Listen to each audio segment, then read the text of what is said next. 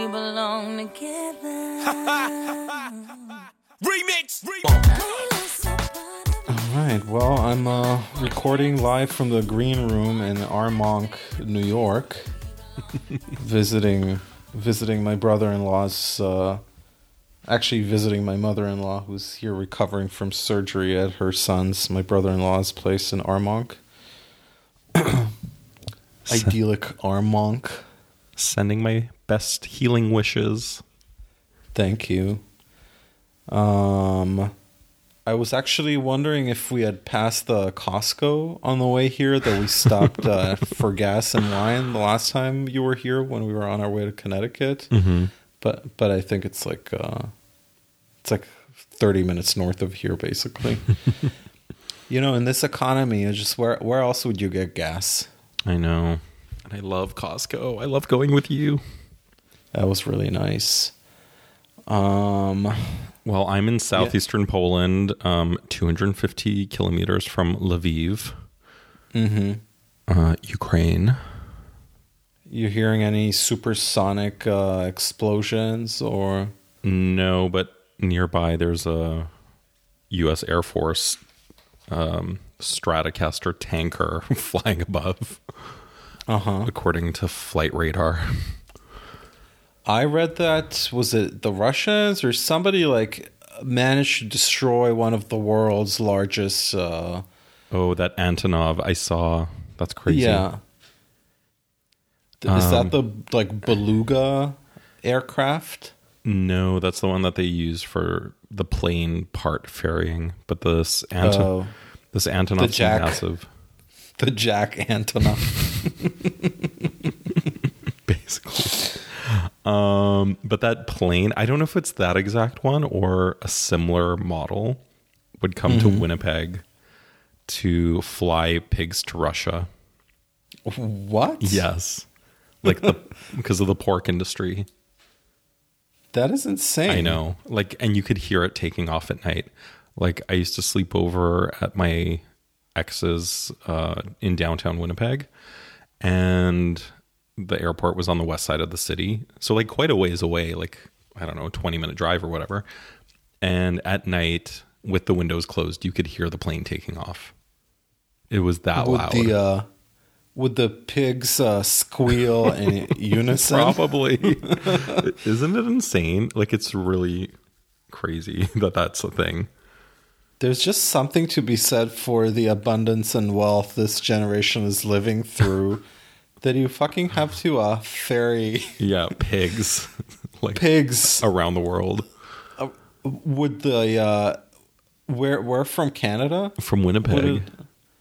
So would it go the other way to Russia, or? It would go the polar route, I guess. So east or west? Crazy. North. I think it would go over the North Pole. Wait, I'm having some our moment comprehension issues. If you imagine the globe and you went north from Winnipeg. Yeah, but if you were to fly from LA to Japan, you would go west, not east, right? You would go west, but that's because if you take a string on a globe and connect the 2 points, the curve is the closest point. And then if you're going if you were going straight north, you would cross the globe. Yeah. And end up in Russia. But if you went by the Sarah Palin approach, you could see Russia from the tip of Alaska, basically. So wouldn't it make more sense to just fly that way? But then you would only end up getting to eastern Russia, which it's such a huge country. You would see. Yeah. If you were trying to get to I don't know, St. Petersburg or Moscow or something, you would fly over the North Pole. Well, I guess we owe a debt of shout out to our short Jewish king, Zelensky. Yes, king. For really setting a unreasonable standard for short Jewish Ashkenazi man. You're going to have to be a real man now. I mean, this is talk about vibe shift. It is a vibe shift. I mean, what are Zoomers gonna do now? Like, you're gonna have to like hang up your pronouns. Seriously, I mean, Oh my god. where is this taking us? No more tender queers. Yeah, I mean, maybe some of the gender non-binary queers will start wearing fatigues now, appearing in fatigues on their Grindr profile. They are. They're wearing those Kylie Jenner fatigues that were like orange on orange with a crop top. The American Life era beret. Oh my god.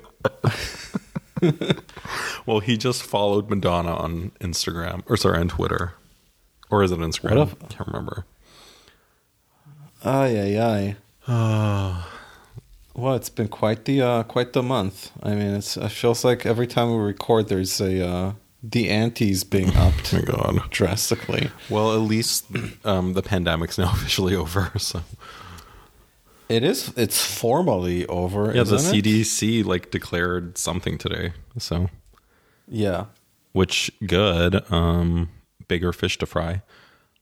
I mean, I only know it's over because our governor Hochul, while lifting all the mask mandate restrictions and everything, also implored people not to bully those who still choose to wear masks. Wait, so that's we'll exactly what I was going to do next time I was there. Yeah, you were going to be one of those people. Yeah. Yeah, well, my parents said they think they had COVID a few weeks ago. My grandma had COVID. My other grandma had COVID. But everyone except one grandma was vaccinated. So the vaccinated ones were like, oh, we had some muscle pains. You know, and they're senior citizens. Yeah. And then I guess we never had COVID because we're that good looking. Exactly. Sorry, the handle of the window crank just came off and someone's pulling out from the driveway. Okay. Well, I hope you can drive a tank if push comes to shove. Listen, I tried driving that manual shift Jeep at the residency in Italy, and God only knows, and the car just rolled back down the hill. Well, it is a halfway military vehicle, albeit very gay. Very gay. It was not even that comfortable reaching 70 kilometers an hour or whatever. Yeah, driving city streets was problematic. No, but when we went on the autostrada at 70 kilometers an hour, it felt like the thing would. It didn't feel like it would come apart, but it just felt very good vibrations. Yeah. Well, apropos Italy, I just wanted to extend a shout out to Joy Behar. I hope she makes it. Makes it to Tuscany in spite of the war. Have you been following that? No, I have no idea what's happening with her. The last thing I heard about The View was Whoopi being suspended, and nothing happened. Yeah, a lot has happened since the last time we recorded. Oh my god! No, she was lamenting on air that with the war now raging in Ukraine, she might have to cancel her trip to Tuscany, which to begin with took years to plan, and then COVID hit, and now Ukraine, and this old Jewish lady just cannot catch a break. She's not a Jew; she's just Italian and loud. Oh, really? Yeah. God damn it, all these TV personalities need to stop cosplaying my heritage. Oh, totally. She's such a yenta and not.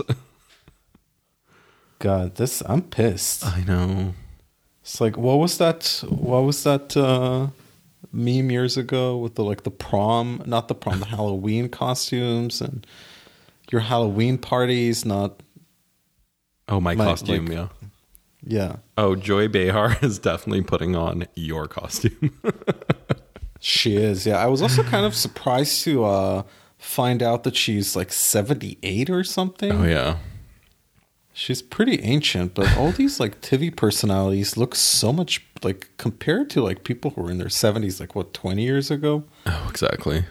Who looked decrepit. Well, and in other news, Wendy Williams is not returning to television. Still working on my candlelight vigil for that. I mean, at this rate, she'll be returning herself to her maker. She does not seem well. Yeah. I miss Wendy. I love Wendy. Yeah. Well, maybe we can embody the spirit of Wendy on this podcast. Keep the flame lit. We'll do trendy at Wendy, and we'll try to sell you guys random shit at 90% off. Shoe cam. Jucam. Jucam. I'm currently sporting my white Adidas. My suede Adidas. Yeah. So what happened since last time we recorded? Just to update our listeners on our many activities. Okay, so I was still in New York for another week. We had an amazing time. I think this is the first time we've spoken on the phone since. By the way, sorry to spoil the magic. We're not in the same room right now for anyone that's tuning in for the first time. We're like Terry Gross on NPR. Yeah, we had an amazing time. It was so nice. We did. And you're coming back, so... Yes, exactly. More fun. Yeah, I guess I'm coming in about 2.5 weeks. Yeah. I mean, we did... there were a couple of things we ended up not getting around to doing, unfortunately, such as... Even though we tried to get tickets to Company. Mm-hmm. And I tried taking you to the Transit Museum, my all-time... It's my favorite place in New York City, basically. Well, we can do it in 2 weeks. True. We didn't go to MoMA. I still need to see the new edition. I mean, sure. If it happens, it happens. Yeah. I did not go to Panda Express. True. I guess David is taking us to see Phantom of the Opera? No, he's taking us to see the fucking Sarah Jessica Parker and Matthew Broderick play, which I don't even remember what it's called. I'm Plaza Suite. So excited. I am very excited. Thanks, and David. just like that, look how everything just everything falls into place. I know. Yeah. No. So then, trip. I came back to Berlin. I've just been working at home, trying to catch up on everything, dealing with the depressing weather and social climate. Oh, I thought you said social climbing. No. Then had a nice spa day in Wrocław. Mm-hmm. Then drove to visit my parents and almost died in a car crash. Oh my God. Still shaken. Please just go to my Instagram, everyone, and see my most recent post. Mm-hmm. No, I did not almost die, thank God, but there was like a 3-car head-on collision. And it was just really shocking. Like, I've never experienced something like this, where it just seems completely unreal what's happening in front of you, where you don't even react. Because you're like... No, that definitely looked surreal. Yeah. And just like the way it happened, you're like, am I hallucinating right now? Like, this can't be happening. It's so nuts. Like, it just looked like CGI. Right. So yeah, I was just like a bit rattled, and just emotionally exhausted from that, and emotionally exhausted by everyone online right now. I agree. Well, I do have a little surprise tonic for us, a little impromptu guest. You want to introduce yourself? You want to say hi to our listeners? Good morning, Vietnam. Oh my God. Hi. Whose voice is that? It sounds familiar. Who is that? This is Mr. Amir Guberstein. Yeah. It's Mrs. Guberstein. Mrs. Amir Guberstein. Pani Guberstina. Exactly. You can call me Pani.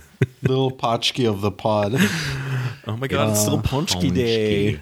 Ponchki. Oh. Ponchki. The A with the little twist is on. Ooh, I like that, the don't twist. Don't derail this podcast, please. My name's Jordan.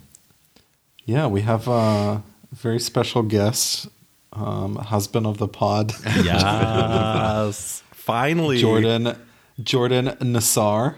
Am I pronouncing your name correctly? Yes. Why is that funny? You pronounce it correctly. I don't know. I mean, some of my family members get the spelling of my name wrong. American family members, or just Americans in general who've known my name for years, will mispronounce it. Nothing as bad as how they pronounce it in Germany, though. Amia? Amia. I kind of like it. Used to hate it.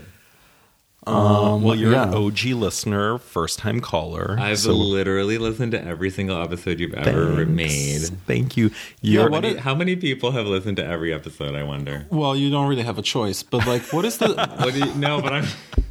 Excuse me, I do.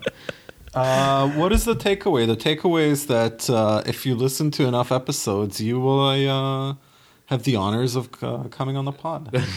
Yeah, true. I think the only is like- person tied with you is Bart, brother of the pod. Brother. Well, yeah, so Yeah. family members. Exactly. I mean, sorry, we have a weekly listenership rate of not weekly, but like every time an episode comes out, we have an average of like 250 people, like core listeners. Yeah, something like that. Yeah. I mean, it's hard to tell because, I mean, do they tell you, like, who is listening? Can you look at, like, who is No, we listening? don't. But we get occasional feedback from desperate listeners. You know who you truly- are. You're the real Yeah, stars. I just wish you weren't passive, silent listeners, because we would love to get feedback from our ardent supporters. I'll set up one of those survey mail outs that people mark as spam. Yeah. Maybe you should have, like, a sweepstakes or Oh something. my god, like a Wendy sweepstakes. What could we? Oh, you know what? We could use that opportunity to get rid of some of the T-shirts. Win some of the t-shirts that Amir harasses me to get rid of. Yeah, maybe. I don't know. Well, I had an amazing time with you guys. It was so fun. So glad I got to see you at the tail feel end of like- my trip. Yeah, I was like, I feel like it went by so fast, but I was only there for, like, a day that you were there. Literally 2 days. Yeah. No, we had a lovely time. Yeah.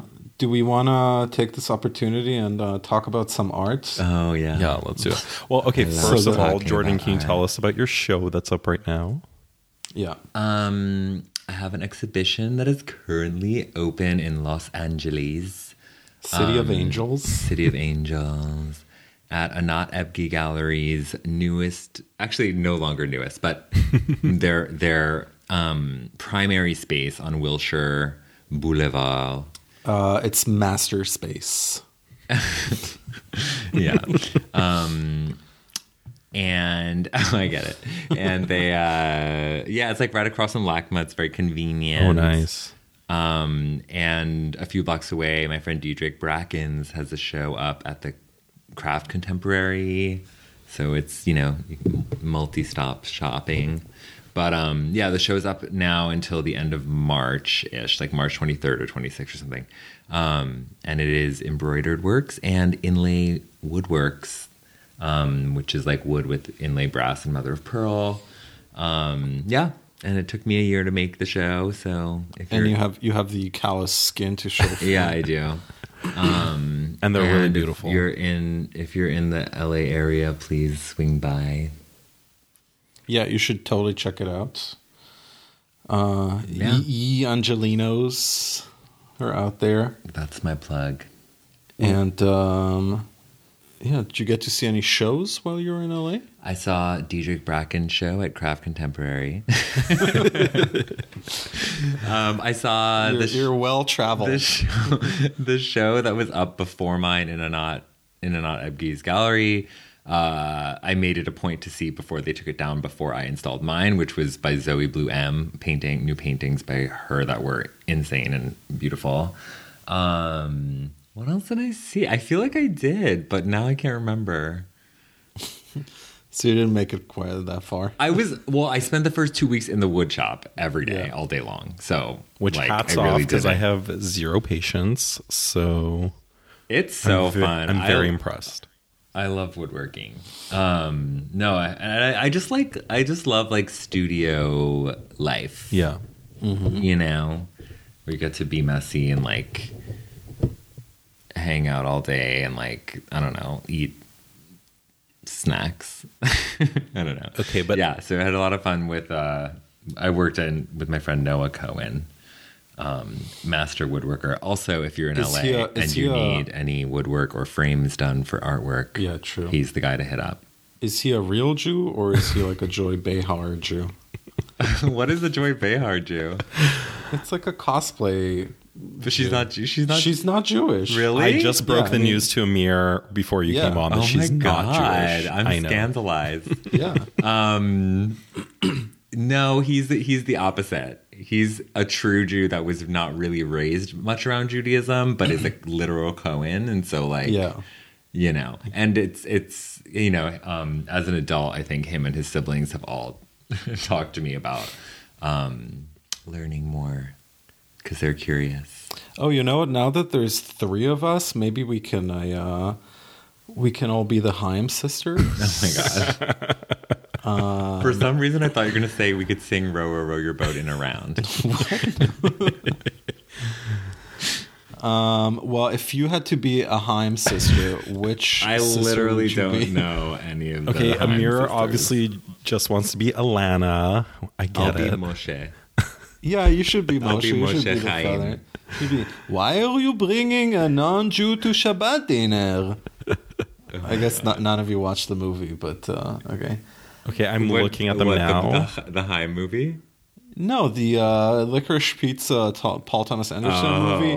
Alana Haim brings a. Oh, right. Okay. He's not. I don't even know if. No, he is Jewish, but he's he like is against the whole concept of observing, etc., etc., and he makes a stink about it at the Shabbat dinner. And her father, I guess, who's a Jewish emigre, really gets upset over it. Wait, is It's this like really a shitty biopic movie. about Haim? Like, No, but he like she was Josh Safdie's muse on Anka Jams. My I mean, PTA wrote. Alana Haim was PTA's muse on Licorice Peta, and so he wrote the role for her, and so he included her family in it. I So. wouldn't know a Haim if they bit me in the butt. I'm the soccer player father. The soccer player, Yeah, the dadager. Yeah, playing soccer while on a reserve duty in South Lebanon in 1982.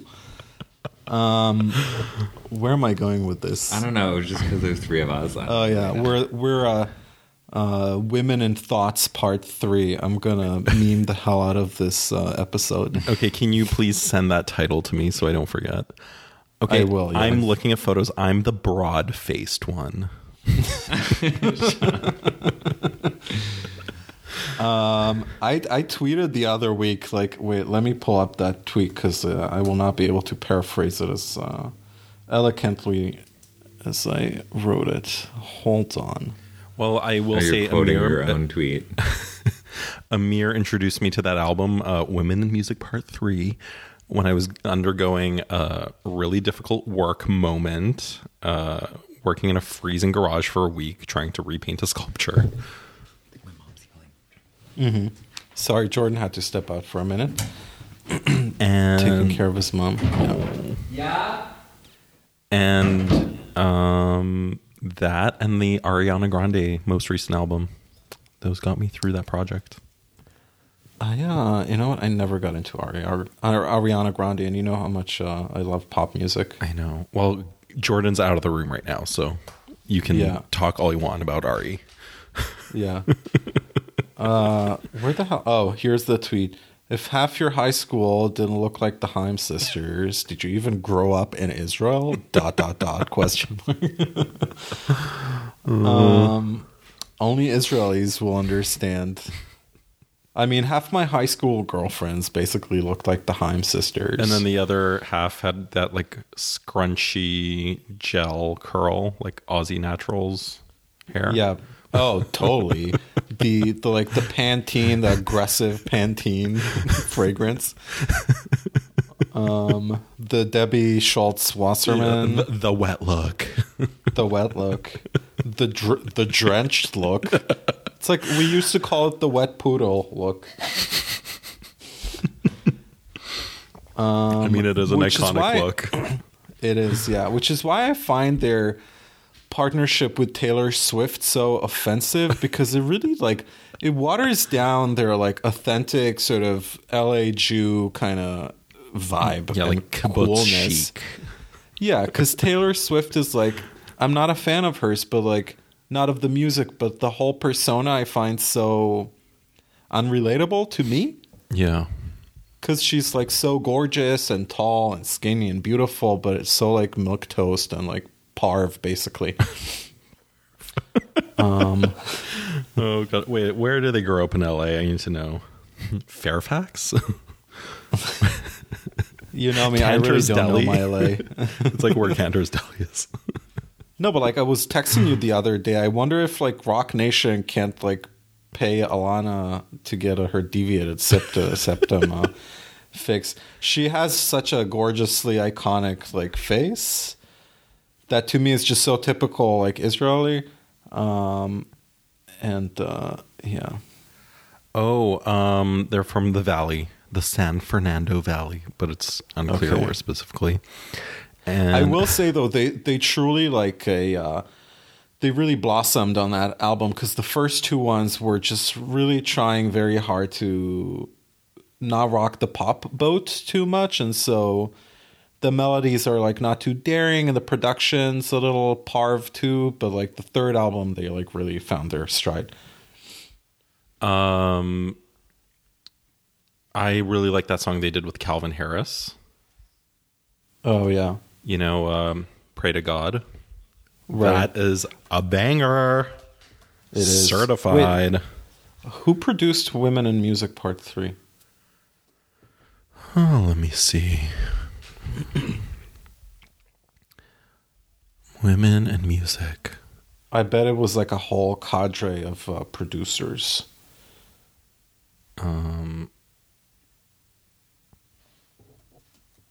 I'm sorry if I'm slow today, listeners. I'm just dealing with trauma. So Listen, I saw a TikTok by I didn't even catch what the guy does really, but like it was all about public speaking, and he just like insisted on like really like etching into your like thought process that you should just talk slowly. Because when you talk slowly, you can really like fully complete your thoughts. You end up like injecting less of O's and ums and ahs And that is why all those thought leaders on stage sound so persuasive and smart. I mean, I will say, I was telling you that for the whole Ukraine coverage, I turned to BBC just because they're way more like understated and stoic in their whole presentation of the situation, whereas CNN is just such like Psychotic. it is psychotic. But at the same time, like watching the pressers of like Ursula, what's her name? Von der Leyen. Von der Leyen, and some other like I forget the guy's name. I guess he's Spanish, but he's in the like European Union Congress or whatever. Yeah. Like listening to them talk is just such a snoozer. I mean, they're really- like EU technocrats to the max. It's just They are, but it's interesting because they're like not beholden to the like insane American like political entertainment sort of industry. So they don't have to like put up a show and they make like grand proclamations. But like this week they dropped some like major news in the pressers, but they delivered it in such a like understated way where you're like, okay, what did I just listen to? I had to open up the New York Times to see it in like huge lettering, bold, to like fully let it sink in.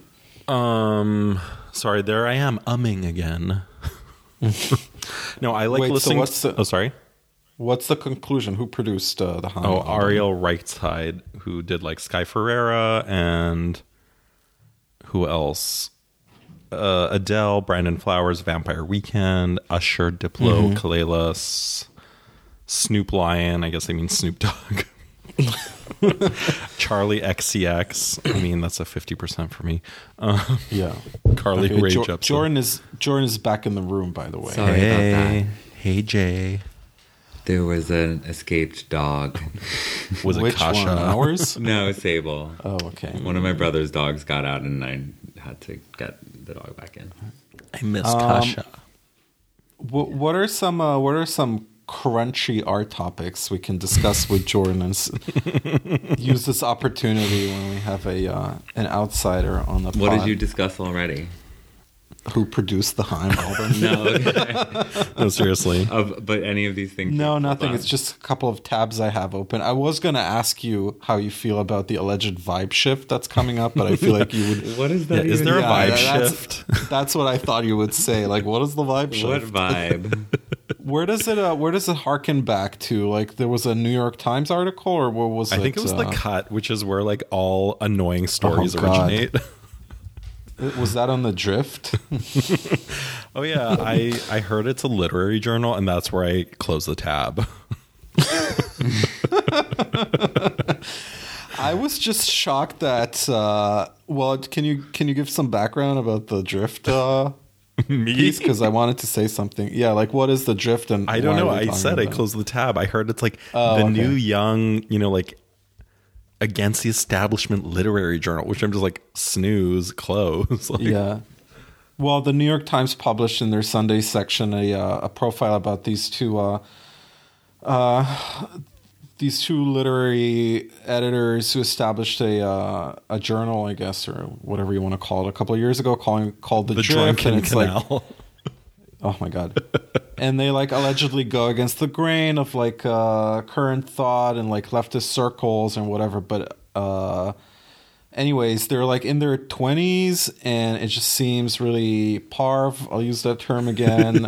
Not that interesting, and also it's just like filled with like young writers in their 20s who have just discovered like Susan Sontag or something, and will like gladly pontificate about her to you as if you have never heard about her. Have you heard Yeah. about Anyways. On Just Photography? kidding. Anyways, but at some point in the article they talk about their like their hangout spot, that bar we went to in Brooklyn with Rebecca, Oh, the one where you guys got Charlene's. which I Charlene. enjoyed. Yeah, I enjoy it too, but it's just so funny that you go places totally randomly, and it turns out it's like a mainstay for like the glitterati of that scene or whatever. Which the bar just seemed very normative and fine. Yeah. Is there a bocce ball? No. No, just it looked like a bar that would be on like How I Met Your Mother. Right.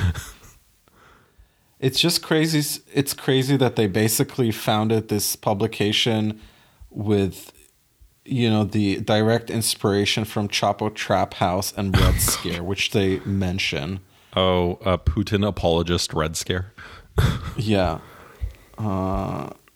As seen yesterday on the stage at the SAG Awards, accepting an award for Succession. Anyways, should we talk about some art? How did we even get here? Oh, yeah, the vibe shift. The vibe shift. Well, there's a large scale invasion happening, so I guess that's the vibe shift. Yeah. Well, the original article, I guess, was on The Cut, and it was just a bunch of Zoomers claiming there's a vibe shift coming. Yeah, because people want to dress And- like 2005 like Miss Shapes hose or something now. Oh my god, I was gonna say. Jordan, I don't wanna did you say ever go to a anything. Miss Shapes party?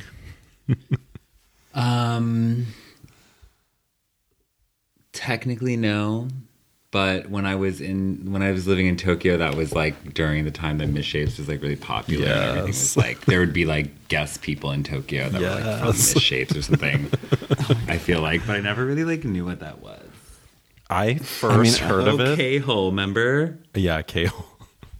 It's mentioned in this article that Amir has pulled up. An 8-ball too. Oh no, that's just a Substack. I mean, I went to parties out of shape. Does that count? No, but the first time I think the first time I heard of Misshapes was when Madonna appeared to promote Confessions on a Dance Floor. Oh my God. She's such a trailblazer. Totally. And then it was like an unavoidable party. Like even in Winnipeg, you would just see like Misshapes coverage everywhere. But those fucking like deep V's by American Apparel. You had some. I did. Yeah, I should look up the pictures from Berlin in 2007. Yeah. Anyway, Vibe Shift. I still don't know what vibe shift means. So apparently, so we went like from Normcore, which K-hole, made that PDF about. Right. And then we went to like apparently a Hypebeast woke era or something. I don't know how the two go together. Yeah. But I'd say it's more like we're in like an art ho So vibe shift just means like Balenciaga thing. the trends are changing, as trends do. Yeah, exactly. So why is this different than any other anytime? Because I think they're trying to sort of I think they're trying to make it happen. Predict it. Yeah, they're trying to make it happen. And as I was telling P earlier, I feel like in America these days, nothing happens without someone trying to sell you something. Totally. So I'm suspicious of any. This whole like a vibe shift is coming sounds very like Y2K 2012. Totally. Yeah. Like this impending, not doom necessarily, but like, impending thing that you're like, okay. Yeah. I feel like it'll come, the vibe shift will come and go and we won't notice.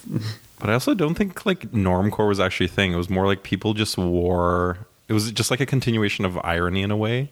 It's like, oh, look at these dad shoes. They're so ugly. Like the basic Nikes or something.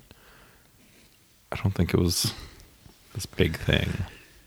Sorry, I'll say it again. I think the youth are Zoomers are doomed because Doomers. We call them doomers.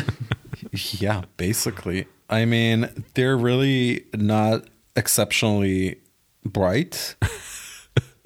They have constructed such a like constricted form of existence for themselves. But I feel like every generation has always said that about the generation under Sure, I accept the I accept the retort. Only in this case, they've constructed a reality for themselves where like they can't even have fun. Like usually, older generations would complain that the next generation is like too promiscuous, too like progressive, too liberal. But can you really say that about Zoomers? They seem like they didn't even get the short end of the stick. They like gave themselves the short end of the stick on purpose. I don't know. Whenever anyone younger than me says anything, I'm just always like, wait till you're my age. Exactly. I don't even listen to them. That's what I mean. I'm just like, I don't care what you're saying. Just wait till you're my age and we can talk about it. Meaning like, just shh. But what if they threaten you with cancellation? That's the power they can level these days. I feel like even that, like we're in like that's not a fate worse than death anymore. That's part of the vibe shift, apparently, that you can't be canceled. Right? People anymore. are like, cancel me and enjoy. Yeah.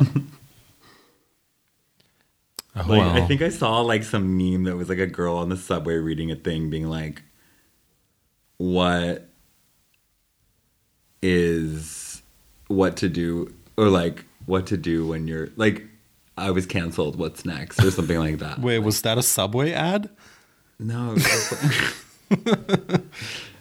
I don't remember. Is there like an app now that like you can pay a subscription to get uncanceled? Well, I mean, all you have to do is delete Instagram and then you're not canceled anymore. Like, wait, Pshamek, can you, as a part of your training, design an app subscription based that is like a concierge service to uncancel people? like someone writes positive Medium articles about you. Mm-hmm. Wait, let's throw some hot potatoes and join the Yeah, I want hot potatoes. Okay, let's do like a speed round, lightning round. Okay, Whitney Biennial, upcoming Whitney Biennial. Are you excited for it? No, I'm against biennials. Oh my gosh, Okay. thank you. That's Biennials. my campaign. No more biennials. It's just like, Elaborate, please. well, it's like, I don't even know like where to begin. It's like these things are either not actually curated, but just a random category of person. So like Greater New York, where it's like people based in New York, or it's like XYZ, like made in LA, where it's just people who live in LA. So that is not curation. That's like having a show of all women, or having a show of all like POC artists, or like whatever it is. Like it's just a category. It's not a curated exhibition, first of all. Second of all, with the Whitney Biennial specifically, I'm not like trying to be a hater. I'm just saying like the whole premise is that it's like what art is today, like a survey of like today. But then there's like artists who are not even alive anymore. And there's artists who are like have been in it for 10 years straight, and it's like et cetera, we're just kind of like, okay, like how is this a specific thing about current contemporary art? But then at the same time, it's also like, is it proper to like curate an exhibition, so to speak, around what is contemporary? Because I don't know if that is a curatorial like premise or thesis, like curating when it actually is curating. Essentially, the way that I see it is curating is like writing an essay where your thesis statement is like what you're curating the show about. And then instead of writing a paragraph that gives each separate argument, each artwork that you would include would, so to speak, be one of these quote unquote paragraphs in your essay. And so the show itself becomes about something else, using the artworks to like extract that and kind of make this other thesis statement. So it adds a layer on top of whatever each artwork is doing itself. The amount of shows that are curated as such are like 1 in every 100 million exhibitions. Like that's not how curating is actually executed. And so these shows for me are not interesting at all. Like things are too disjointed. Nothing is actually about something. And there's a lot of stuff that I don't even consider art that is included. And I personally, I mean, obviously now I'm ranting, but like, I personally I'm not interested in questioning what is art through the medium of art. Like, it's not interesting to me. It's like questioning what is music by like pounding and banging on a piano. It's like, okay, this is not, I'm not interested. Wait, but arts. It's like when they had in the last Whitney Biennial, or maybe it was 2 ago, like that wall of pie charts and facts and figures, and this is an artist collective making work about this political thing, and it's like, this is not work. This is like pie charts and a graph. This is like a PowerPoint. Like I'm just like, this is not. Yeah, just write an essay about art to me. I'm sorry.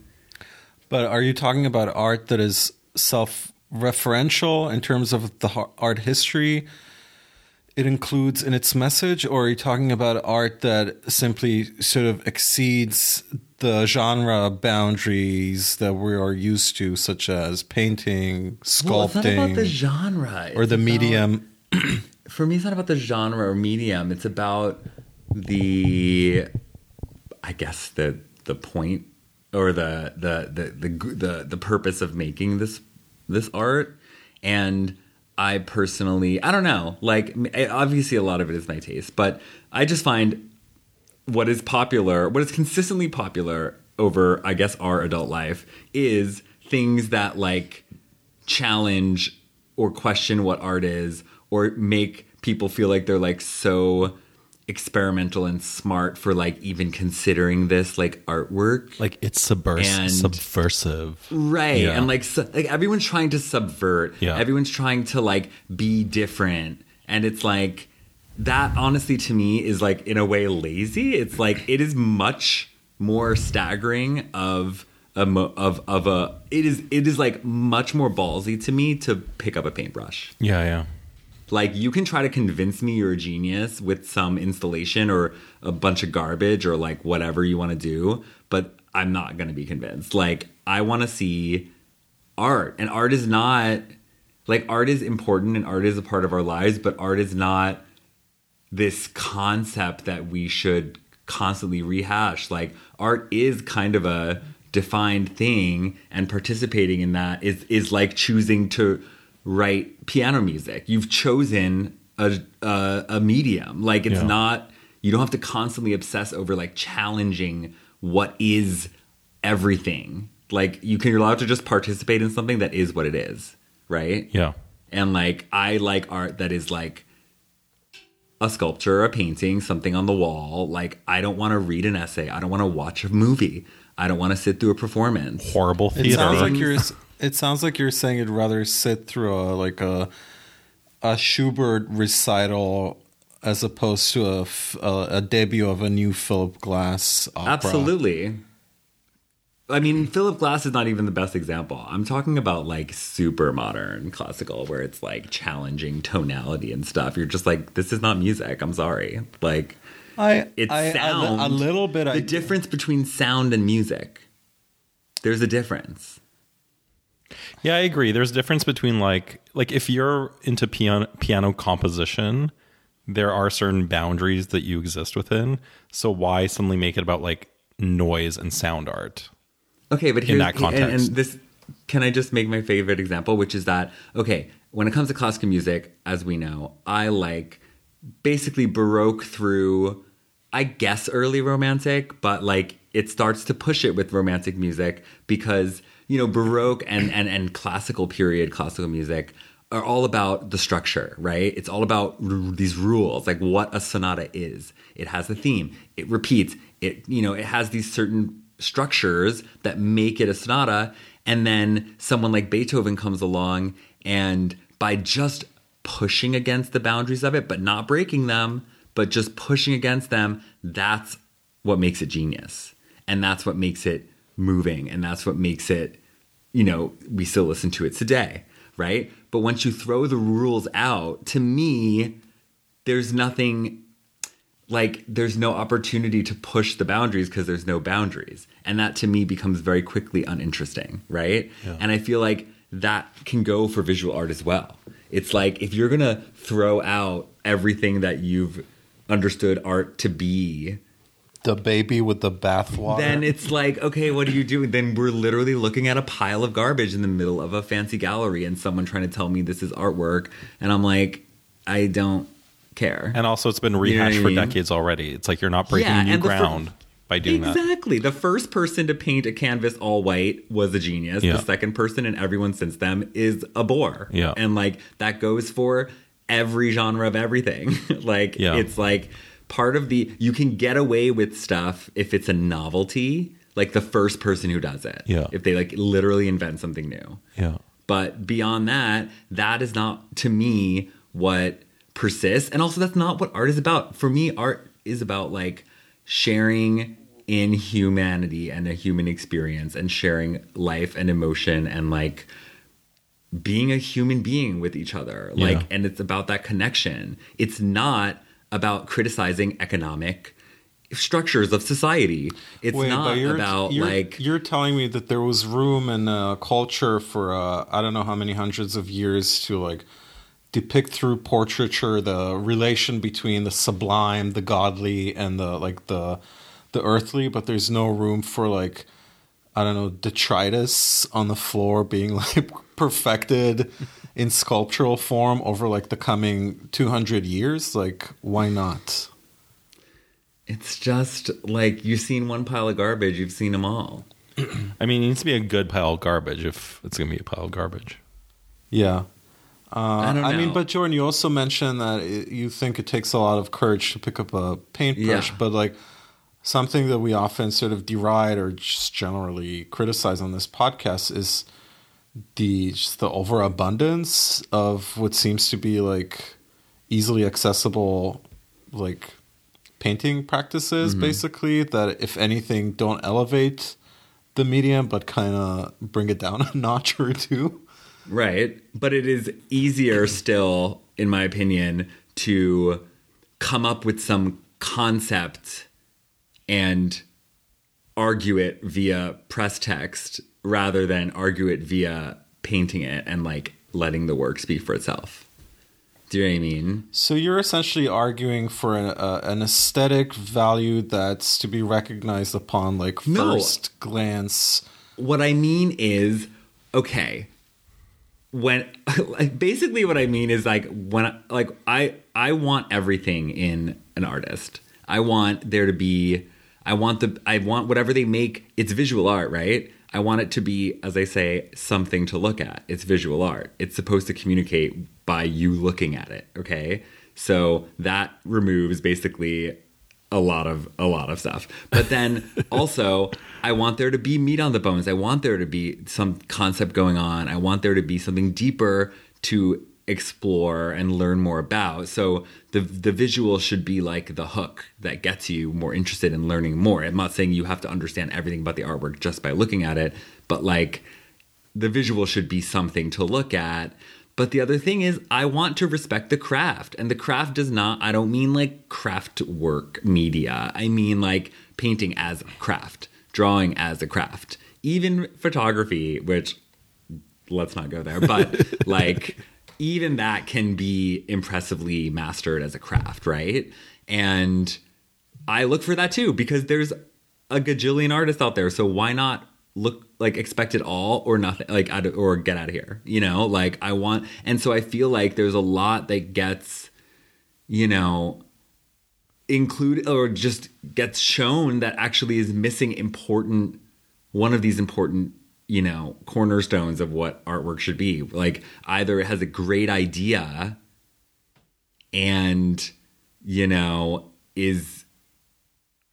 but it's not much to look at, or it's, you know, important, but it like doesn't have I don't know, you know what I mean? Like, I just feel like they should have all, anyway, I rarely see anything in these kind of big shows that is benefiting at all from being in the show. Like I'd rather see, for the stuff that I like, I'd rather see just like more work by that artist than rather just like one thing in a huge survey show. But the other thing is like these shows, I don't even like, you know, they at this point in time, they just serve as like a kind of a conduit. No, they just serve as like like an expression of how exclusive this is and who's in and who's out. So you don't think True. it serves as a conduit to No. like a higher level of professional Absolutely standing? not. I sure, like it leads to more opportunities for the people included. But when I see the list of people in a Whitney Biennial, I don't think, wow, these artists must be great. I think, how did that person get in? Like, who is pulling what string to get this person into this Whitney Biennial? Because it's literally that. It's just about the red carpet, what is it called? Like the velvet rope, whatever. Like, that's literally what it's about. It's about who you know and who is like, you know, who's gunning for you, advocating for you, and let's not pretend that art is not a commercial world. Like, actually embrace that, but that should also mean understand that in situations like this, who different people are collecting that are involved in these institutions, I swear plays a part. But Jordan, just to play devil's advocate, art historically has been operating within a patron system. Yeah, I'm not saying that it shouldn't or doesn't. I'm saying let's not pretend this is a survey of like the most important contemporary art right now, because that's not what this is. This is a VIP show. Yeah. For people who have a lot of support right now. That's the marketing line. That's the real It's like who line. appears on the MTV VMAs. It's like which label is pushing whoever. Right. Yeah, totally. And sometimes the same. Sometimes the like headliners, I'm like, who is this person? Yeah, you're like, okay, who's paying Doja Cat like all this money? Right. But that's what I mean though. And that this is the issue I have with these things, is that the art world is one of the I feel like it's one of the only realms that refuses to just to be real about what is going on. Because there's nothing wrong with what's going on. What's wrong is casting it as though it's about the most important artwork in the world right now, when it's not. It's about the most commercial New York scene right now. And let it be that. Don't pretend like it's this important academic or institutional thing that is about art history or something, because it is not. No, it's not. And as I said before, like there's been great stuff in in any Whitney Biennial that I've seen in person, there's always some things that are great. Artists that I really love in them. It's always a nice surprise to come across something. Yeah, something that's not like just belabored and essay-esque and lacking any aesthetic sort of appeal. Yeah, like, and it honestly, I mean, maybe this comes down to taste as well, but it is always the simple things that you're like, it's such a breath of fresh air at these things because there's so many people trying to like do way too much in this, you know, because they have this platform or something, and it's just like not, I don't know. It's a whole bunch of noise. Like, I'm not really interested in all that. And like, and because, you know, there's artists we know in there that are like, okay, cool. I just feel like it's, you know, as we said before, it's half market, half popularity contest. Yeah. Like, you know, it's just like, okay, this doesn't. Would you change your tune if you were to be invited to participate in the next iteration? I mean,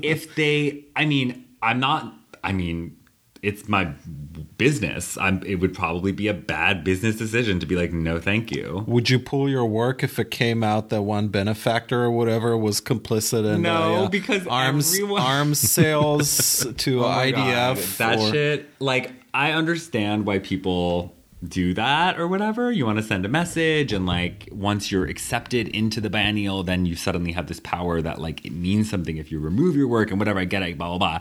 But like, people really, like, as a Palestinian American, people really go way too far with this stuff, because it's like I literally get like DMs forwarding me like artist pledges not to like engage with this or that, and I'm like, okay, but like, you have a phone, you use Google, because that's like developed in Israel. You pay your rent in New York City, that's probably going to a management company that is supporting all sorts of horrible things.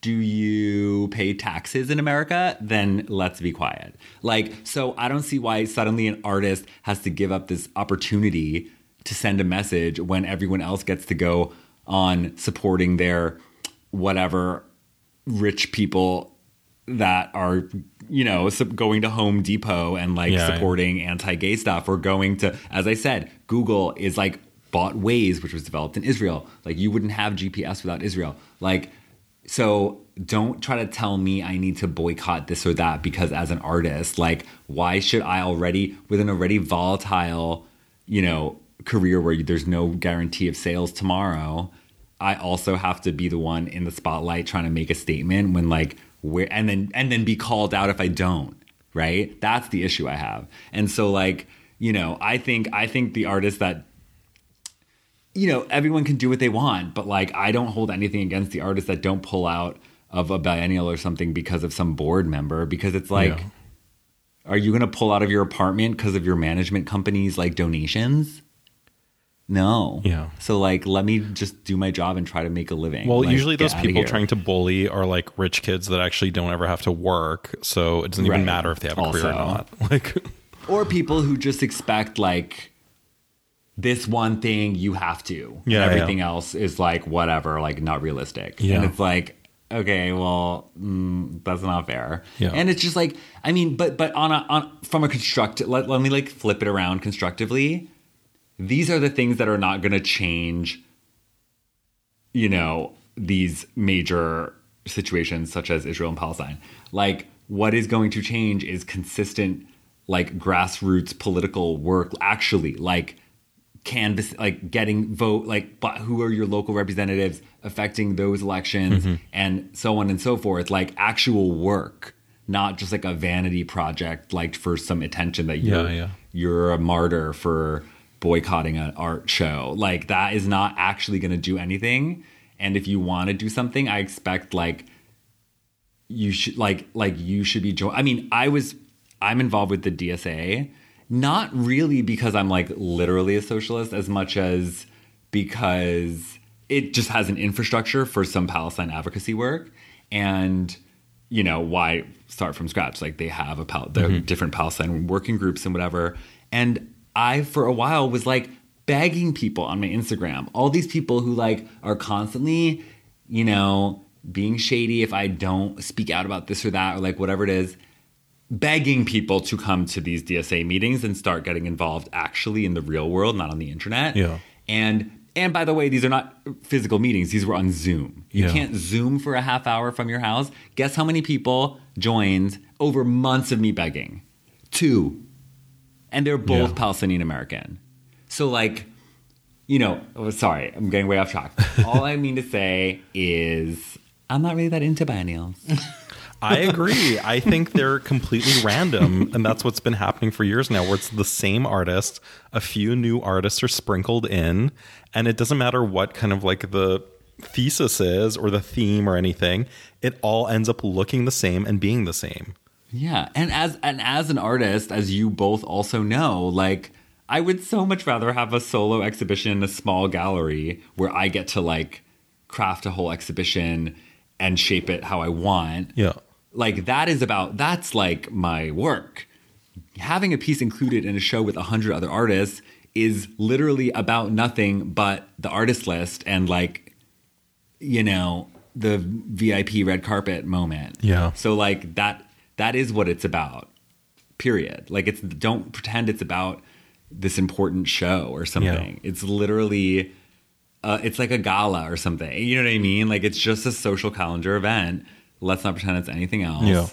I mean, the level of pretense is just extremely telling. I mean, if you set out to start a process that's just so pretentious, I mean, with the aim of changing culture or what have you, I don't know. What are some positive trends that are, or some positive sort of occurrences or directions that the art world is taking in 2022, Jordan? I'm thinking. Like if you compare the art world in 2022 to 10 years ago, what are some achievements or what is some progress that's been made? Crickets. Well, no. I mean, I feel like the manner in which a lot of this stuff is done is very extreme. But I do feel that the focus on, you know, not just diversity, but like actual multi-level, all-level diversity, more than diversity, like Black POC, women, like all that stuff, queer, like that definitely has changed a lot, actually. And the fact that larger and larger platforms, and it's just more ubiquitous that these things are even considered, is progress. Whether it gets, there's moments where it goes too far and is like kind of a caricature of itself is besides the point. But like in general, I would say that that's a really good thing that's happened.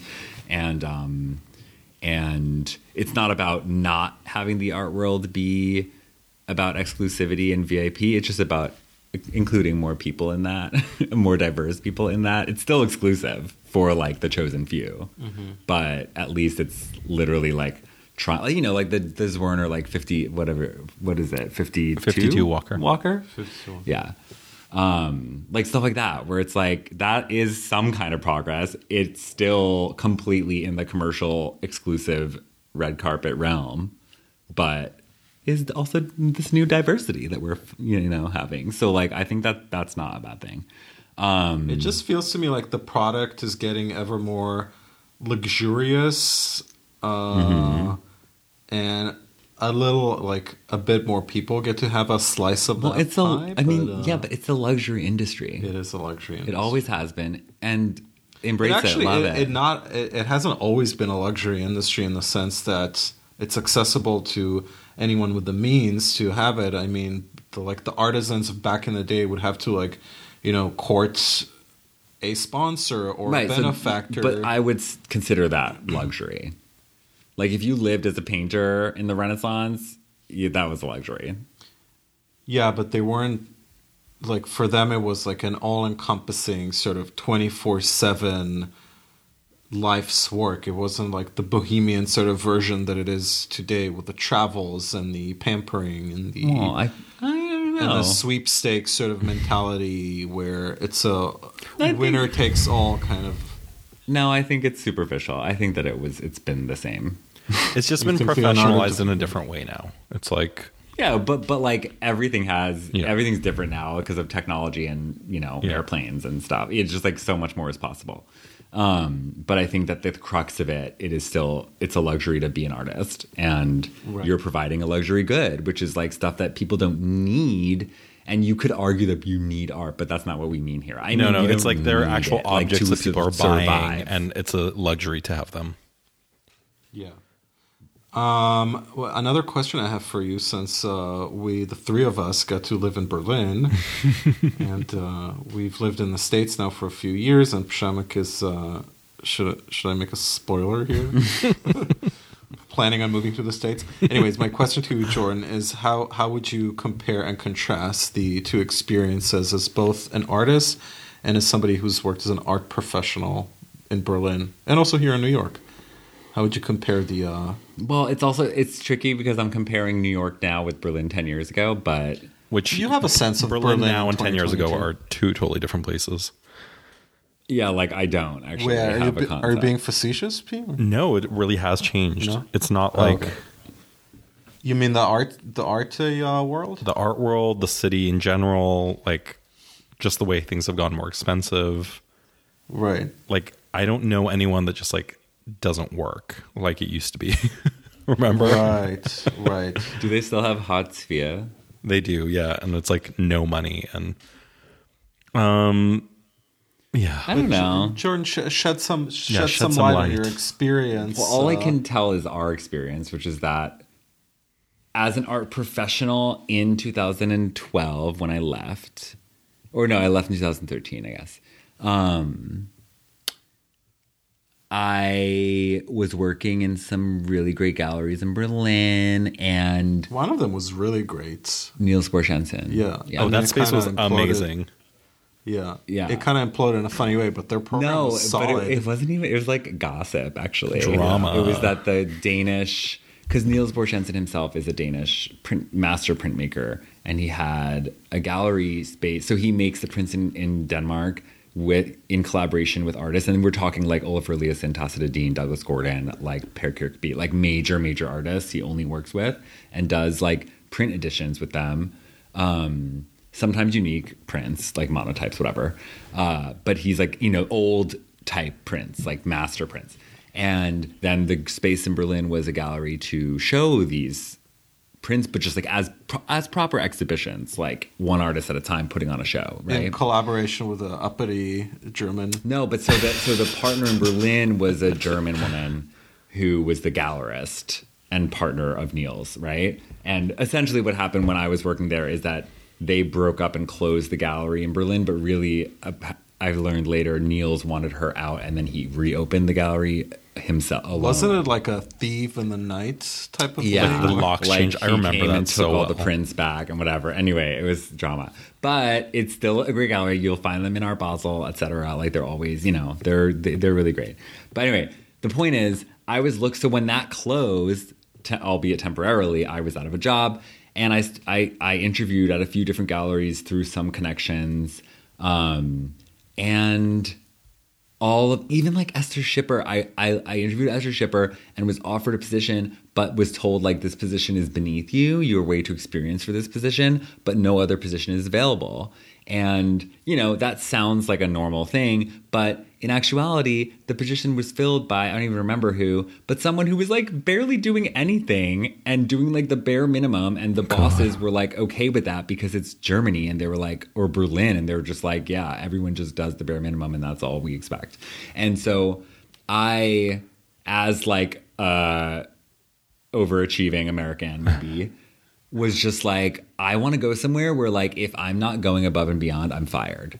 Like I want to go somewhere where it's competition like that, because that's healthy. To me, that's healthy competition, right? Like you're doing something that you're excited about and you just want to like do more, and you want to like, and maybe it's unhealthy, whatever, but like when the thing you're doing is like working with artists and hanging up a cool show and stuff, like that's fun. Like that's not like I really want to do spreadsheets all day at an accounting firm. Like that's not, you know what I mean? It's not like just working for the sake of work in like that American way. I mean, like this is like potentially a really fun industry, and you get to be around like amazing people and like blah, blah, blah. So like, why would you not answer your phone after 5 p.m. on a weekday? Because like in Germany, it's like they clock out and they're done. And I'm like, in America, we don't do that. And it's not because we are workaholics, but it's because especially when you're doing an exhibition or something, it's like time is of the essence. If you just stay on top of stuff, everything runs smoothly. But if you wait from Friday afternoon till Monday morning to get back to someone, stuff starts to get complicated. And like, I just messy. read that they shortened the work week in Belgium to 4 days instead of 5. Good or luck. Anyway, my point is we came back to New York partially because we were like just over Germany in general. But for me, it was also like, I want to like be in a serious working environment where like people are successful and go above and beyond and like climb the ladder and like, you know, the stakes, because in a sense, it's like in Berlin, the stakes are just low.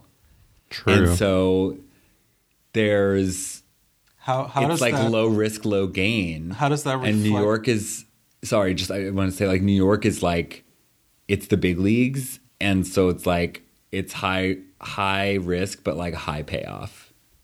But how does that pertain to the career of an artist in those two spheres, Berlin, New York? How would you apply that? Well, the way that I see that is like, you know, because I was just talking to someone else also about like she wants to move maybe in Mexico City after she finishes art school to just like have some time. Mexico City being like another Berlin in that sense of like a cheaper place that's like kind of slower paced and you can have more time as a young artist to like make artwork.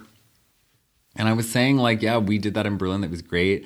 But like at the same time, like Berlin, Mexico City, these are places, sorry, okay, I'm a New Yorker. It's the center of the world for me. But like, it's like if you make it in Berlin, you made it in Berlin.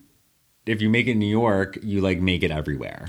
I disagree about Mexico City. Mexico City has a farther reach outside of its boundaries and borders than No, but maybe Berlin. I'm not just talking about Mexico City.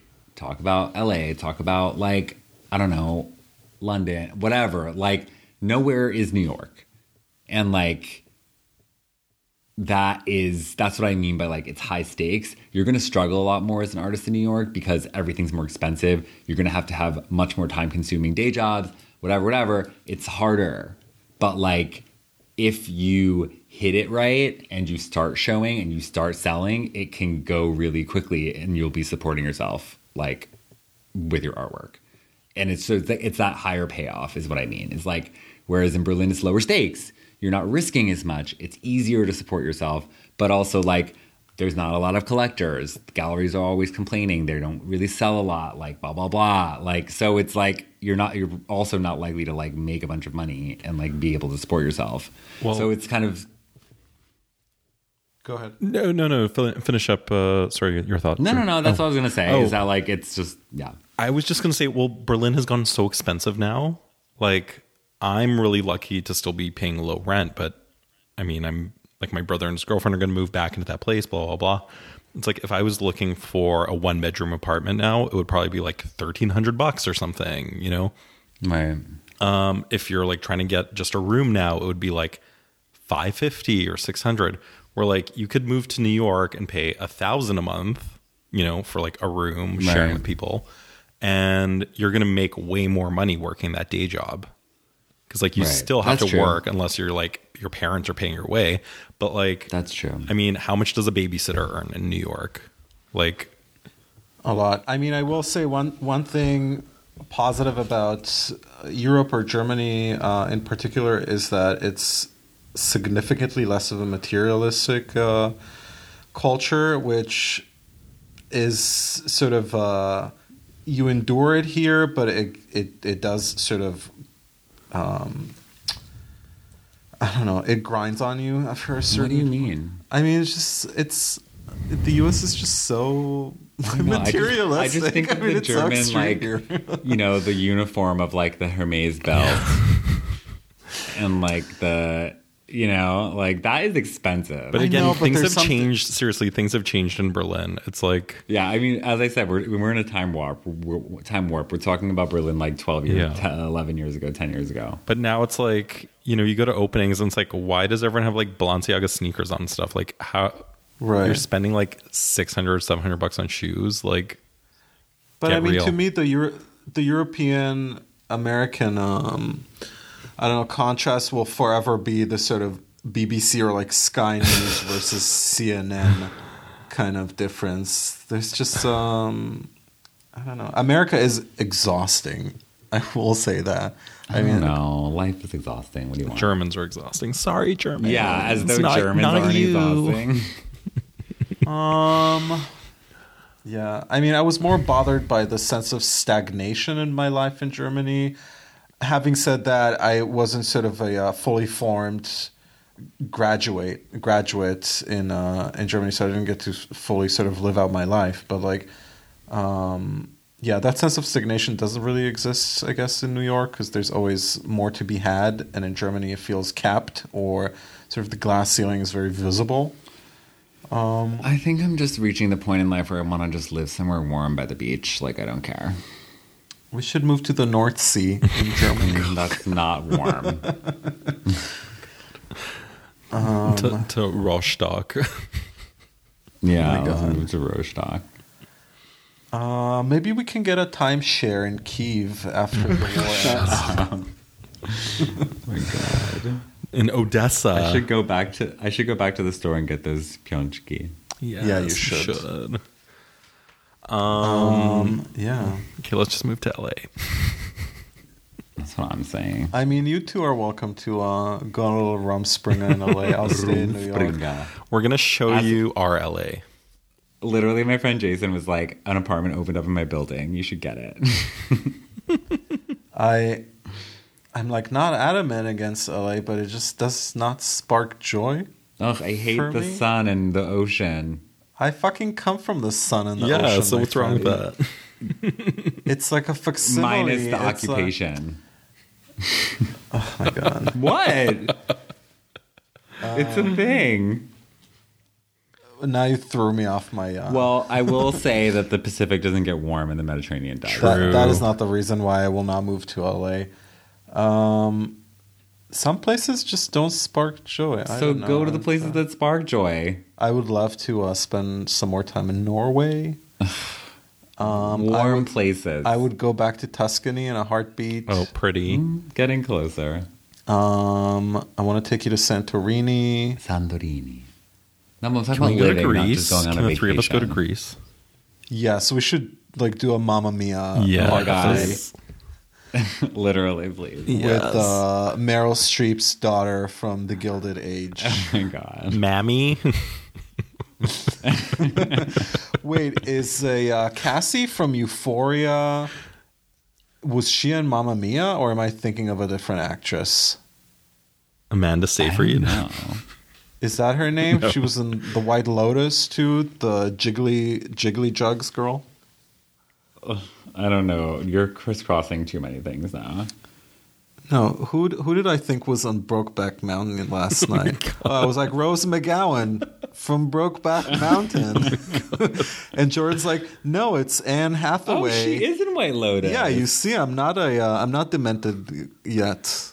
With all that face. How did I not put that together? I never even watched Mamma Mia, but so I guess she sings too. Wait, I didn't say she's in Mamma Mia. What did you do? So what did you say? She's in White Lotus. Well, of course. Okay, is Mamma Mia Oh, still no, on but Broadway? Mamma Mia is Amanda Seyfried. Yeah, what is Amanda Seyfried in? She's in Mean 'Cause Girls. Yeah. Oh, right. I mean, they're somewhat. They don't look alike, but because Amanda is more of a Sky Ferreira kind of vibe, but they're Amanda, what? Oh, that's fine. like, yeah. I mean, there's a similarity. Amanda Blonde girls Seyfried. with boobs. Anyways, Anne Hathaway, pass. She's as ubiquitous as Meryl Streep at this point. Like, But Christine Baranski is also in Mamma Mia and My Polish Really? queen. Gilded Age. So that's the damn, full she's circle. Polish. I didn't even consider that. Duh. No, she's great. The Gilded Age is Son of a nothing ram. really. Is Cynthia Nixon I fucking love this like bumbling phase of the Cynthia. Of Cynthia. They should have given her a lisp on the Gilded Age. Like, I need to watch this. It's like not great. It's not bad. It's just It's fake. fine. It's fake. Like, if you really want to enjoy that era, pick up a Gore Vidal book, because really, the Gilded Age is not cutting it. Is there like a Gilded Age I never tour? got in. Sorry. Yeah, for sure. I mean, I walked by that corner the other day. You literally went to that corner on purpose. Yes. Why would you be on 61st Street and Fifth Avenue? It was nice weather, and I was walking down. I went to the Met, and it was closed because it was a Wednesday. So I just walked down the avenue, and that corner looks nothing like.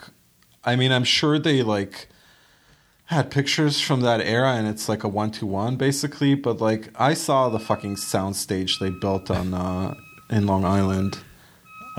It just looks really fake. My problem with the Gilded Age is it's basically Downton Abbey in New York, and like those kinds of like, you know, Victorian like gossip shows are just not that interesting to me. It's boring. It's just so much talking. I love it. I fucking. It's like, love it. upstairs, downstairs, cook, maid. I've never watched Downton Abbey. I can't go there. Me neither. I'm not. No, but and come I on, watch the whole- anything and everything. So The whole like literary concept of upstairs downstairs is so perennial. okay, and Jane Eyre. I just love it. I also love gossip because I'm a You're a real Jew. Jew. I'm Yeah. like Joy Behar. But I like gossip, but in a surgical unit in the ER. Oh, I love ER. That's valid gossip too. But it's like, no, I mean like Grey's Anatomy. Yeah. I literally tried to go back and watch the original ER since then, and Grey's has ruined it because it's just like it doesn't get better than Grey's Anatomy. Really? Oh, yeah. Interesting. I mean, one of my sixth graders the other day was like, I fucking love Grey's Anatomy seasons 10 and 11. And I was like, you weren't even born when this show started. So I mean, I was It's watching season ER in 10. third grade and loved it. I mean, ER is iconic in terms of like Juliana Margulies, Yes. and like, you know, George Clooney and like blah blah. She had the wet Wiley, look. Noah Wiley. she did have the wet Who, look. Juliana? Yeah. Yeah. And also, like, I don't know if you saw her on the morning show with her relaxed curls. That is absolutely not a good look for a naturally curly haired woman. She just looked so Israeli with like forcing those curls. Okay, but the question is, have you seen her in The Mists of Avalon? No. my favorite thing she's ever been in, which is a TBS like made for TV miniseries starring Juliana Margulies and Angelica Houston. Oh my Wait, God. did that air right after Gulliver's? It aired in the 90s. Gulliver's Travels. It is so with good. Mary I- Steenburgen Yeah. and Ted Danson. I have it on DVD. We can watch it in my studio anytime. Yes. Oh, you also just recently purchased the DVD set of the 60s, which we have to rip. Starring Julia Stiles and Jordana Brewster. It's so good, if I remember correctly from being like 12 or whatever. Does when it come came with out. does it come with a soundtrack disc too? No, but I'm sure this. Oh, you know what I'm thinking of? The You're For- thinking of Almost the Famous. no, the Forrest Gump soundtrack was such a like a introductory sort of musical lesson for me into that era right? because it really covered the Yeah. Well, speaking of Julia I always think of the Stiles, Almost Famous. Go ahead. can we watch Save the Last Dance when I'm there? Yeah, Wait, is that the one with the dancing school? No, she moves to the hood and she starts like hip hop dancing. Yeah, that's what I was thinking of. Yeah. the other thing I was gonna say is that Juliana Margulies is in The Sopranos, and I always forget that.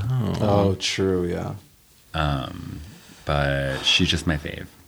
Well, I'm going to fire up my HBO Max Poland subscription Yeah. and watch Sopranos 2 because I've never watched it. Sopranos is good. It's starting to age a little bit, but it's still good. Okay, thoughts. We're really bleeding into overtime here. Any final thoughts? I just want. One final thought I have is that Grey's Anatomy season 10 is like not that great. Ooh, tell your student he sucks. If only Rebecca Godlewitz was a listener Where's of this Rebecca? podcast. You mean I don't think. You mean Rebecca Godlevich? I'm honestly surprised she doesn't even feel just a smallest sense of fealty to this friendship. Season 9 is what it's all about. You're on your own with Grey's Anatomy here. I only read the book. Grey's Anatomy, which stars Che. Shay Diaz. Stars Che as Callie, the lesbian orthopedic surgeon. Shamak, we should open a diner and call it Who Shay. has a baby with Eric Dane on the show. Oh my God, Eric Dane. Which brings me back to Euphoria. Thank you very much. You know what this joke I was gonna make just reminded me of, that we should open a diner named Shay Diaz. on Family Matters, the sister owned a restaurant or a diner. It was called Shay something. Oh yeah, the single mother. Yes. I don't remember. I love She Family wasn't Matters. Carl's. She wasn't Carl's sister. She was Harriet's sister. Yes, Harriet's right? sister. Yeah. Yeah. And she was like a Jackie, like Roseanne Jackie type. Yeah, and the kid was like a Michael Jackson impersonator. Are they all? Yeah. Alrighty. So any final thoughts, Jordan? The dogs are starting to bark. So Yeah, we're the gonna- dogs are barking downstairs. Any I'm distracted. No, I wasn't prepared for this. You were amazing. This honor of being a guest on Thoughts on Art. Yep. Well, my final thought is we should have you on more often because you were wonderful. Maybe it can be like when Fran Dresser on The Nanny gets a spot on the Rosie O'Donnell show, like a recurring guest Yeah, spot. you're where gonna it's take like, over? No, there's just like a 10-minute slot that's like Jordan's Corner, where it's like No, it's but like- then you're gonna it's get like your own hot takes. You're gonna get your own show. Next thing you know, you're on Pod Save America, And you can fling those koosh balls at me. yeah. Next thing you know, you're on Red Scare. But the nanny she just makes like off-color like nannying jokes where it's like, how do I get my kid to stop whining? And it's like I don't even know. She makes some stupid jokes. Anyway. So yeah, Anyway, I can have like I'm excited. I'm excited to bring you to my Schul's production of Matilda Jr. okay. What is Matilda Jr. though? Yeah, it's a little it's redundant Like because Rodol's Matilda? yeah, But isn't that junior enough? yeah, that's what I'm saying. I remember when I read that book and I was like so proud of myself because it was like the fattest book I'd ever read at that point in my Yeah, life. it's 'Cause I was it's like, also one of the thicker dolls. Yeah, so like when you're like however many years old and you're Yeah. like, I finished this whole book. Yeah. But yeah, I cannot wait to be the like Hebrew teacher's wife coming to school plays. Mrs. Gooberstein. Literally, I can't wait. I actually can't wait. Yeah. Anyway, but yeah, so consider. And Przemek, yeah, you should just move here already so you can enjoy one of my job's perks, which is gluten-free challah on Shabbat. It's really good. Hauka. It is very good. Wasn't it vegan? It was vegan, yeah. It was very So good.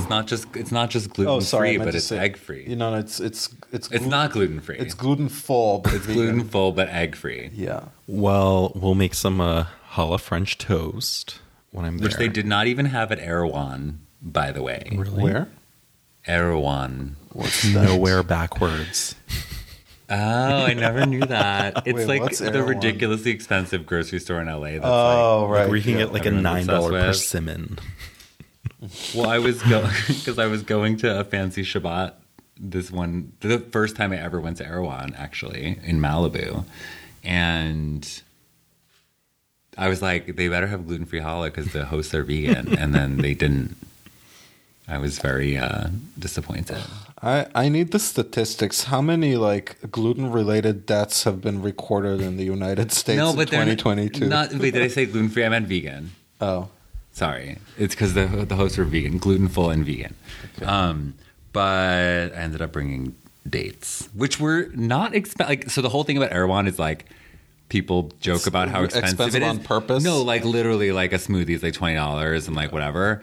But everything I got at Erewhon that day was like strangely normally priced. Erewhon sounds like a Palestinian grocery store. I don't, because yeah, the dates were $11 and they were grown in California.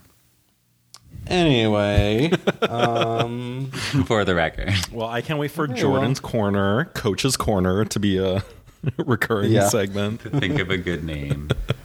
It's like Weekend Update or something, you know? It's like a separate little slot. yeah.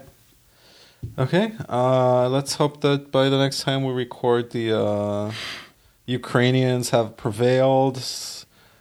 Putin has been decapitated. I meant to say the Russian government has been decapitated, because apparently that's the term they use, which is so insane to me. So yeah, fight on, my Ukrainian brothers. And pray for me. I'm 250 kilometers from Lviv. Oh my God. What, you're in Poland? Yeah, I'm at my parents' place in southeastern Poland. Dlaczego? Well, maybe we can all take you away from Lviv and bring you to Tel Aviv for a hot thought summer on the beach. Quickly before we go, I just want to say that someone wrote me on Scruff, a dating app for those of you who don't know, wishing me well and hoping I stay safe. I know, it was a sweet gesture. He wrote from the UK. I was like, thanks, but I'm not in Ukraine. I'm just like close by. Because he searched for Lviv, and then I came up like 8th. Oh, I get it. It's crazy what technology is giving us access to now, between like locating gays in that radius, or just like opening Google Maps to, I mean, for me, it was a way to see what traffic was like for people fleeing Kiev. Oh, yeah. And for you, like Flight Radar to see what like oligarchs are flying over your house. There's a lot. I mean, I keep seeing flights flying between Moscow and Tel Aviv. For sure, yeah. Are there people like coming from Ukraine into like your... Yeah, the border area? crossing is not too far away from here. It's like, I don't know, like 100 something kilometers if Lviv's like 250. Yeah, no, and there's a lot of stuff happening, like people getting supplies together and like driving out there to get people and things like that. Crazy. I mean, you're right there. It's Yeah. crazy. But even here, like my dad said today, like ATMs are out of cash. Like half the gas stations in the area are out of gas. Right. And You know what I want to see? I just want to see a side-by-side picture of Zelensky and Klitschko. I just want to see that height difference. I just want Liam It's Schreiber to just play like- him in the film. Totally. I can see that. Honestly, Zelensky and Klitschko is like if you see pictures of me and Jordan side by side. Well, same it's like thing. seeing Klitschko and Hayden Panettiere together. Yeah. Penetrating Hayden. And on that note, join us On next that week. note. Oh, thank God. Cheers. Thanks for joining us, Jordan. Cheers. Thank you for having me. Cheers. Cheers. Ciao.